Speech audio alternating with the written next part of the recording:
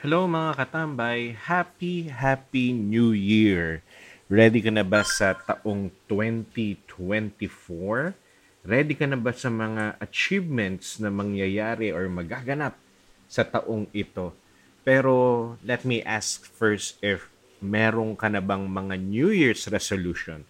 Meron ka na bang mga goals na naiset ngayong taon na ito? Now, if you're preparing for it or you're doing it, allow me to share first some things that you need to consider kung bakit nagpe-fail ang iyong New Year's resolution. Ready ka na katambay? Then let's do this. Hello mga katambay, welcome to Tambayan with Coach Lep, and this is powered by the Abundance Network. I am your host, Philip Sumera. Thank you so much for hanging out with me dito sa ating tambayan. Ito ang iyong tambayan na siguradong meron kang matututunan. Now, let's look back to the year 2023. Question: ilan ang New Year's resolution mo last year? Sige nga, naalala mo pa ba? Follow-up question, katambay. Ilan ang natupad? Ilan ang na-achieve mo, na-accomplish mo? Well, if lahat, congratulations. Galing mo. Now, if may mga hindi nagawa, may mga natira, ask yourself, bakit kaya? Anong hindi mo nagawa? Or saan ka nagkulang? Or anong nangyari? Bakit hindi na-accomplish? Bakit hindi na-achieve? Now, in this episode, let me give you 5 reasons at baka masagot dito yung tanong mo na yan na bakit nga ba nag-fail. Sakto, bago ka gumawa rin ng New Year's resolution mo this year, please consider mong guide itong mga reasons na ito para as early as now, maiwasan mo na kagad. Okay? Let's begin. Number 1. The reason why your New Year's resolution fails is because it's not specific. Dahil masyadong general yung goal mo. So, hindi tuloy siya klaro sa'yo. Hindi siya clear. Ganito lang yan eh. Kung alam mo kung saan ka pupunta, kung alam mo ang destination mo, then you know the directions na dapat mong i-take. Di ba? Pero kung hindi clear ito sa'yo, then bahala na kung saan makarating. Bahala na kung saan makapunta. Confused ka tuloy kung anong dapat mo ring gawin. So, no effort. No effort, no goals done. Also, dahil hindi rin clear sa iyo, ang tendency ay, alam mo yun, tatamarin ka na lang. Kasi nga, di mo naman alam yung gagawin mo eh. Wala ka tuloy sense of urgency. Listen to this. If there is no clarity, then you won't treat it as your priority. Tama o tama? So make your goals specific, katambay. Let me give you an example. Part ng New Year's resolution ko this year is to be healthy. Pero masyadong general, di ba? So, I ask myself, para sa akin, ano ba ang isang physically healthy person? Take note physically healthy person for me, para sa akin, okay? Well, para sa akin, para maging healthy ako, makonsider kong healthy ako, I should weigh 180 pounds. Sa ngayon kasi, nasa ako tawag dito, 220. Okay? So, unti-unti na yan. So, nakita nyo, may target goal na ako. Question, klaro ba sa Yes, clear po siya. Okay? So, this is how you do it. This shows that it's really important that we make things specific. So, your turn, katambay. Make a specific goal for this year. Here's a coaching tip. You start by asking this question, who do you want to be this year? Okay? Identity ang i-target mo. Gaya na sinabi ko kanina no, sa example ko, I want to be a healthy person, a healthy provider for my family. That's actually the identity that I'm pursuing this year. Then from that identity, make it specific. Nagets mo, katambay? I want to be a healthy provider for my family. So my goal is to lose, tawag dito, pumayat, gumaan, and to reach 180 pounds. Okay? So, klaro. So, ikaw, anong specific goal? Is it to be debt-free? Maging debt-free person this year? Then, para sa'yo, magkano ang naiipon mo dapat a month and a week for you to be debt-free? Okay? Gusto mo bang maging loving person in your family? Then, para sa'yo, ano ang daily na ginagawa ng isang loving person? Nagigets mo na, katambay? If you need help, message me sa aking Facebook. Look for me, Philip Roland Sumera, or send me an email, tambayanwithcoachlep@gmail.com. Okay, let's move on. Number 2. Why your New Year's resolution fails is dahil wala kang plano. As you make your goals specific, kasunod dito ay yung ways on how to get it done. Hindi naman pwedeng magse-set ka lang and then wala kang steps, plano. Kung paano naman ito makamit, paano ito mangyari, paano ito ma-accomplish, paano ito magawa, paano ito marating. Sabi ko kanina, when clear sa iyo ang pupuntahan mo, then alam mo ang direction na dapat mong daanan. Alam mo ang dapat mong gawin. Kwento ko lang, katambay. My family went to Hong Kong last December. And dahil Hong Kong, alam ko na eroplano ang sasakyan po namin. Okay? And so, we need to go to the airport on our scheduled departure. Okay? Now, alam ko rin na sobrang traffic yung season na yon. Okay? Yung date kasi namin is natapat na sobrang daming dumabiyahe rin. Kaya naman sobrang in-expect ko yung traffic. Okay? Kaya we decided, nagplano talaga kami na agahan. Agahan ang alis, coming from Marilao, Bulacan pa kami. Just imagine, punta kaming Naiya, no? Kailangan maaga dahil mag-check-in pa kami ng baggage, no? Dadaan pa kami sa immigration, and one thing we don't want to happen is mahassle kami sa mga proseso. So we went there super early. Nagplano talaga kami, okay? And guess what? 2 hours ang naging biyahe namin dahil sobrang traffic. And upon getting to the airport, alam nyo, natapos na namin yung mga proseso namin after 45 minutes. So, what's good is after that 45 minutes, after the process, alam mo yun, nag-aantay na lang kami ng boarding time namin. Question, what if wala kaming plano? Sa tingin ko ay super stress kami that day. Super stress kami sa bakasyon na yon. At dahil nga sa super traffic ay malamang grabe yung hassle. Baka nga naiwan pa kami ng flight namin kung hindi kami nagplanong umalis ng maaga. Baka uminit pa ang ulo namin, nagkainisan pa kami, and instead talaga na mag-enjoy sa bakasyon, ay baka naging super bad experience pa ang mangyari. Gets mo ito, katambay? This is why planning is very important. Let's use my example again. My goal is to be a healthy provider for my family. Healthy person this year. My goal is to lose weight and to reach 180 pounds this year. Now, anong plano ko? How can I achieve it?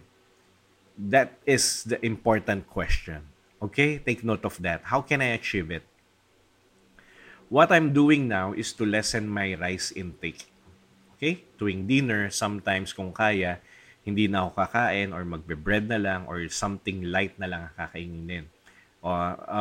Yun yung plano ko. Now, dapat din, bawas sa sugar, bawal na rin talaga ako dyan, bawal na talaga ang soft drink, and yung isang ginagawa ko ngayon, yung plano ko talaga is to consistently have 10,000 steps every day.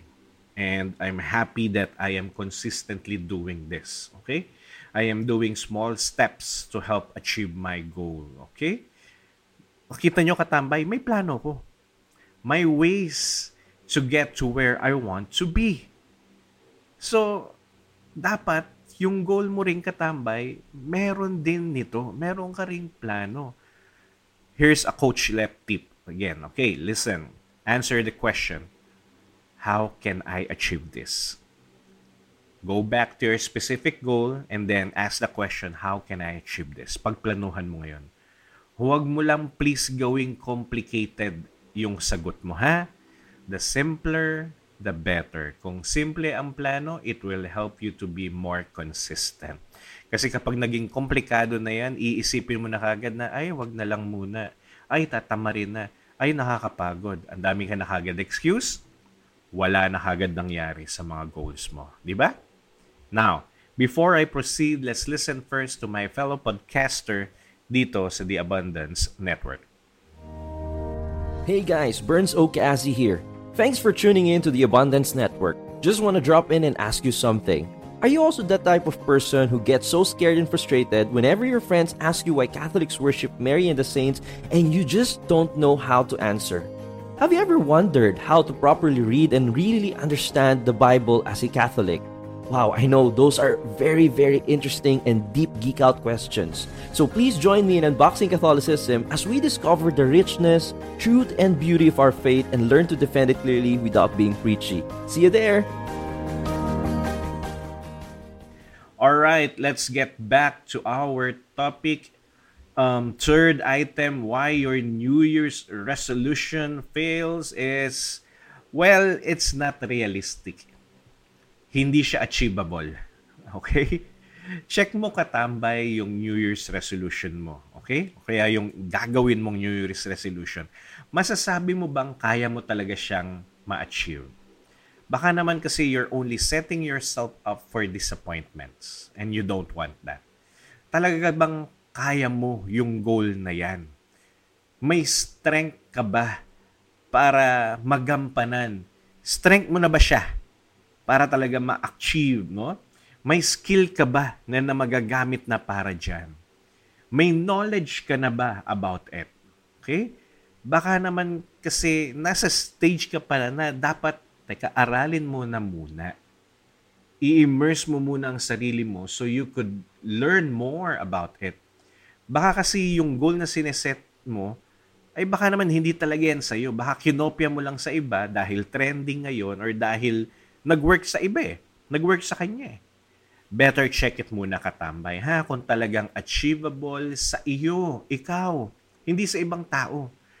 Achievable sa iyo ang goal na sineset mo. Kaya, alam mo yun, maganda rin na when we set goals, we look at it and align it to the gift, the skills, the talents na binigay sa atin ng Diyos. Look at your strengths. Then use it. Sa mga weaknesses naman, aralin mo. Aralin mo kung paano mo ma-overcome, paano hindi siya magiging weakness na pagdating ng panahon, no? Paano mo ito magagawa ng paraan? Baka needed mo pa ng time para pag-aralan ito. And if that's the case, then make your goals na unlocking skill siya. Hindi kagad yung goal na ito kung hindi yung mga matututunan mo muna bago maabot yung goal na ito. Nagets mo katambay? Not achieving kagad yung gusto mo. Pero may kulang pa kapapalang skills na kailangan para dito. Okay, Coach Lep tip again. Check your goal, then ask this question. Do I have what I need? Do I already have what I need in order to accomplish this goal? Check your resources, check your skills and knowledge if ready ka na nga talaga dito. Gusto ko lang ninawin, ayokong i-dishearten ka, ayokong mawalan ka ng lakas ng loob, no? Paano yan, Coach Lep? Talagang kulang pa yung kaalaman ko. Dapat ihinto ko na tong goal na to. Huwag ko nang i-pursue. Hindi. Isang tabi mo lang. Pero mas i-target mo ngayon yung kung anong kailangan mo na skill. Anong kailangan mong aralin. Kasi mahirap naman na lumusob ka sa gera pero wala ka pang alam kung sino bang mga kalaban mo. Paano mo tawag dito, dapat silang talunin. So ano yung skill na dapat mong gamitin para talunin yung kalaban? Nagets mo? So that's what I'm sharing here. Kaya baka hindi pa realistic. Baka hindi pa achievable. So think about it. Tingnan mong mabuti yung goal. Baka kailangan mo munang shift into unlocking skills. Gets mo, katambay? I hope naintindihan nyo itong number 3. Let's move on. Number 4. Why nagfe-fail ang iyong New Year's resolution is, alam mo yun, masyado kang maraming New Year's resolution na sinet. Masyado kang maraming goals na sinet. Na hindi ka pa nagsisimula, pagtingin mo pa lang sa listahan mo, overwhelmed ka na kagad. Na-anxious ka na kagad. Wala ka pang ginagawa ay para bang pagod na pagod ka na kagad. Di ba? Dahil ang dami mong gustong magawa this year. Well, wala namang problema dyan. The problem here is nawawala ka na kagad sa focus sa sobrang dami. I attended an online mini retreat ni Brother Bo Sanchez. Sabi niya that we need to take care of 4 pillars sa buhay natin para magampanan yung mga pangarap natin sa buhay. I love this. And these are the 4F. 4F. 4 pillars, 4F. First, faith.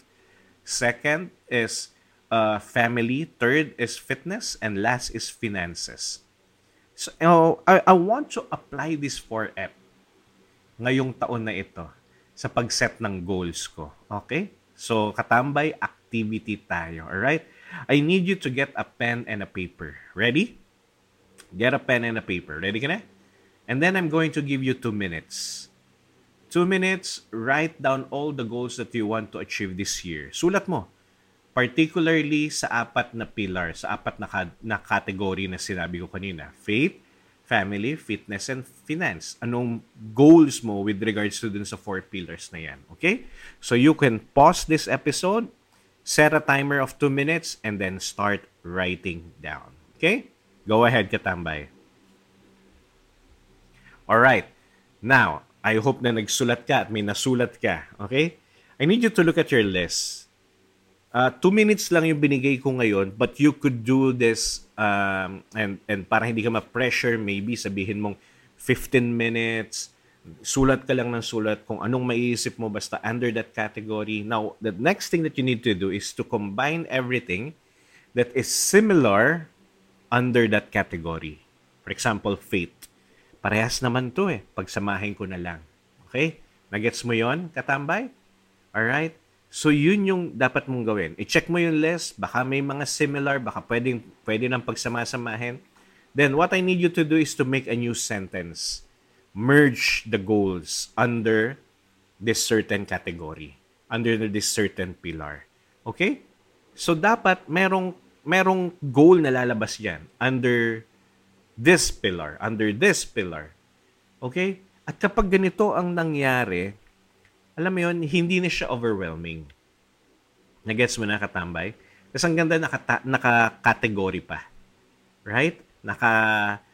Per pillar ngayon yung mangyayaring goal mo. Pero again, go back sa number 1, 2, and 3 that we have discussed. Okay? Kailangan specific. Second, kailangan may plano. And third, kailangan check mo achievable ba. Okay, katambay? Now, let me ask this question. Para sa iyo, ano ang importanteng pillar na dapat mong umpisahan sa 4 na F na sinabi ko kanina? Faith, fitness, finances, family.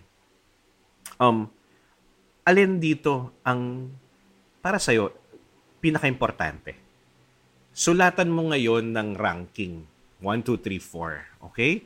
Base sa kung alin ang gusto mong mag-focus. Dahil ito yung importante sa'yo. Ito yung ipaprioritize mo ngayong katambay. So with this, nagsiset ka na ng priorities with regards to the goals na gusto mong magawa this year. Okay? Very helpful, di ba? Ako, I decided to focus on fitness.